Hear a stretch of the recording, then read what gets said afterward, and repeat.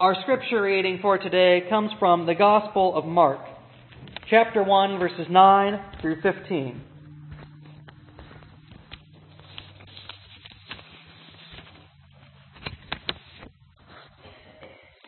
In those days, Jesus came from Nazareth of Galilee and was baptized by John in the Jordan. And just as he was coming up out of the water, he saw the heavens torn apart and the Spirit descending like a dove on him. And a voice came from heaven, "You are my Son, the Beloved. With you I am well pleased." And the Spirit immediately drove him out into the wilderness. He was in the wilderness 40 days, tempted by Satan, and he was there with the wild beasts. And the angels waited on him. Now after John was arrested, Jesus came to Galilee, proclaiming the good news of God, saying, "The time is fulfilled and the kingdom of God has come near. Repent and believe in the good news." So the word of God for the people of God. Thanks be to God.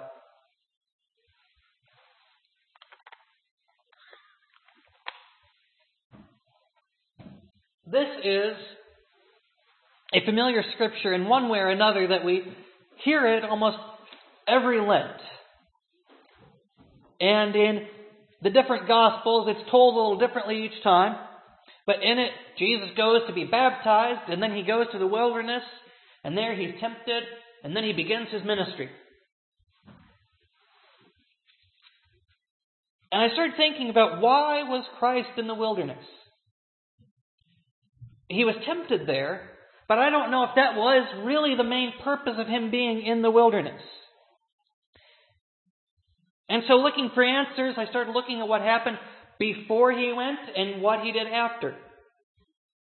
And before he went and he was baptized by John. And this was not something he necessarily needed to do. That the people going and being baptized were being baptized because they needed to be cleansed of their sins and needed to be able to be made pure so that they could start over again. John even tells him, "I should be getting baptized by you, not you baptizing me. This isn't something you need." And he says, "No, this is something that I want to do. This is something I need to do." And in that way, Christ shares in our baptism. He shares in that promise of the water. That in the days of Noah saved people, and he cleansed the earth with water. And now we are cleansed, and he saves all people. But with Christ comes something different. As John said, that he would baptize with water, and there was one coming after him that would baptize with fire and the Holy Spirit. And as Jesus comes out of the water, the Spirit descends on him like a dove. And he hears the voice from heaven, "You are my Son, the Beloved. With you I am well pleased." Now, if this were me, I would be out in the streets preaching right then and there, because I would be so excited I wouldn't be able to keep it in. I would be out telling people the good news that God is there, and God is there to save them, and they should repent and they should turn. Instead, the Spirit sends him to the wilderness. And so I started thinking about other times that Jesus is alone. Nearly every time Jesus goes off to pray, he goes off somewhere where people can't find him. Or he distances himself from everyone that he is alone. So that when he goes off to pray, it's him and his Father in heaven. And he's there with the Spirit and no one else. He prays and he gets himself right. And so I start thinking about this time in the wilderness. That he gets to the wilderness and he begins to prepare. Because immediately after this, he does go out and begin preaching. And he does go out and begin his ministry. But before that, he prepares. He separates himself from everything else. And he goes out in the wilderness and he gets ready. Because his ministry isn't simply going to be going out and saying, "Repent." No, it's going to mean that he's going to be challenged. He's going to be challenged on how he interprets Scripture. He's going to be challenged on how to handle money. He's going to be challenged on how to handle sinners. He's going to be challenged on how to heal, who should be healed, when do we heal people. He is challenged on everything. So he prepares. He prepares to make sure that he is ready to make those arguments, that he can answer those arguments with a steady hand, that he can be calm when he needs to be calm, and that he can be angry when he needs to be angry, that he is ready to go out into the world to change the world. And he's tempted. In his time in the wilderness, he is fasting and he is praying and he is preparing and he is tempted. Tempted to give up on his mission, tempted to give up on his purpose, tempted to give up on everything. And that happens when we separate ourselves. That happens when we're alone with our thoughts. If we're fasting, we are tempted because we will see something oh so delicious that maybe we should just break our fast for a moment just so we can sneak that in. That we set time aside for prayer. And while we are alone and we are in prayer and we are with God, we start having those thoughts. Well, I needed to get the windows washed. Maybe I can cut this 10 minutes short and I can go do that and make sure I get some of that done. Well, I guess I've got that laundry, so maybe I'll cut that short. Maybe I'll just pray while I'm folding laundry, and that'll be okay. Even if we are attempting just to be able to sit in the quiet and enjoy God's creation, the phone rings. We get an email. We pick up the newspaper. We pick up a book. We pick up our knitting. We find all these things that we do to keep us busy.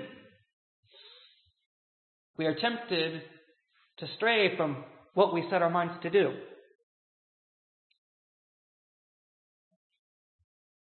So often we think about the things that Christ does, and we think about them in the miraculous form that it was Jesus, and we could never hold a candle to that, and we don't think about what it says about our own lives. Now, I don't think I could last 40 days in the wilderness fasting. I know that I'm not quite that strong. But I do know that I have to take time to prepare. That Paul tells us that we need to be prepared to present a good argument for our faith.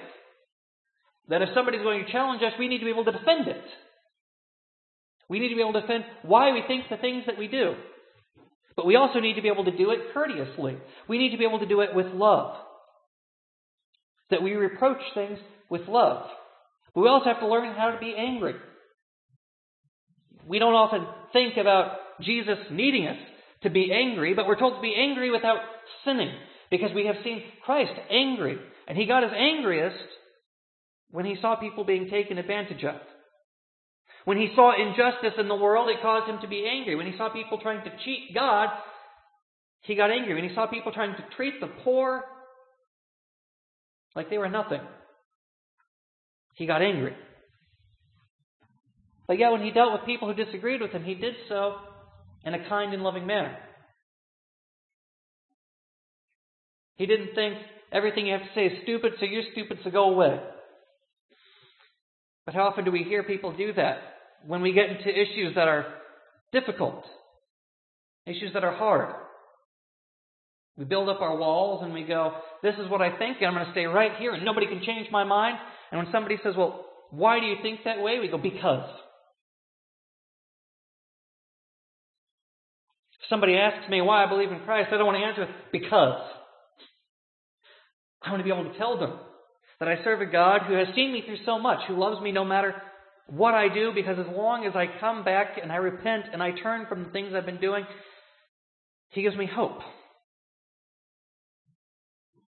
That I serve a risen Savior who died not just for me, but for all, for the sins of all, to redeem all. But I have to get to the wilderness so that I can prepare myself. Wherever that wilderness may be for each and every one of us, Lent is that time that we get ourselves there and we get ready. We get ready to laugh and we get ready to cry. We get ready to help and we get ready to stand up to things that we cannot allow. We prepare ourselves to be humble and we prepare ourselves to take a stand. We prepare ourselves to be kind We prepare ourselves to give a defense of our faith. We prepare ourselves to make disciples for the transformation of the world. We prepare ourselves for the tragedy and the heartache of the crucifixion. And we prepare ourselves for the joy of the resurrection. But we prepare because it makes us ready. We prepare because it helps us to overcome all of those temptations. It makes us stronger in faith and stronger in love and stronger in mercy and stronger in conviction. It makes us stronger in Christ because we're willing to give it the attention it deserves. We are all called to ministry. In one way, shape, or form, we are called. Every person on this earth is called to ministry in some way. Some just refuse to hear. Some don't know how to hear. We get to the wilderness so that we can be ready. It will not be easy. It will not always be enjoyable. People will challenge you. People will argue with you. People will mock you. And that's okay. Because it's up to us to stand up for what is right and what is good. If people feel they need to mock us for doing what is right and good, then let them mock us. If people want to argue with us over semantics, when we are saying that we need to love one another, let them argue their semantics, and we will love. We need to be able to prepare ourselves for the world that's out there. That just as we need to love when it's time to love, we also need to be ready to take a stand when it is time to take a stand. When we see injustice, we do not cower away and hide, but we stand on a sure foundation that we have built up in the wilderness, that foundation of Christ.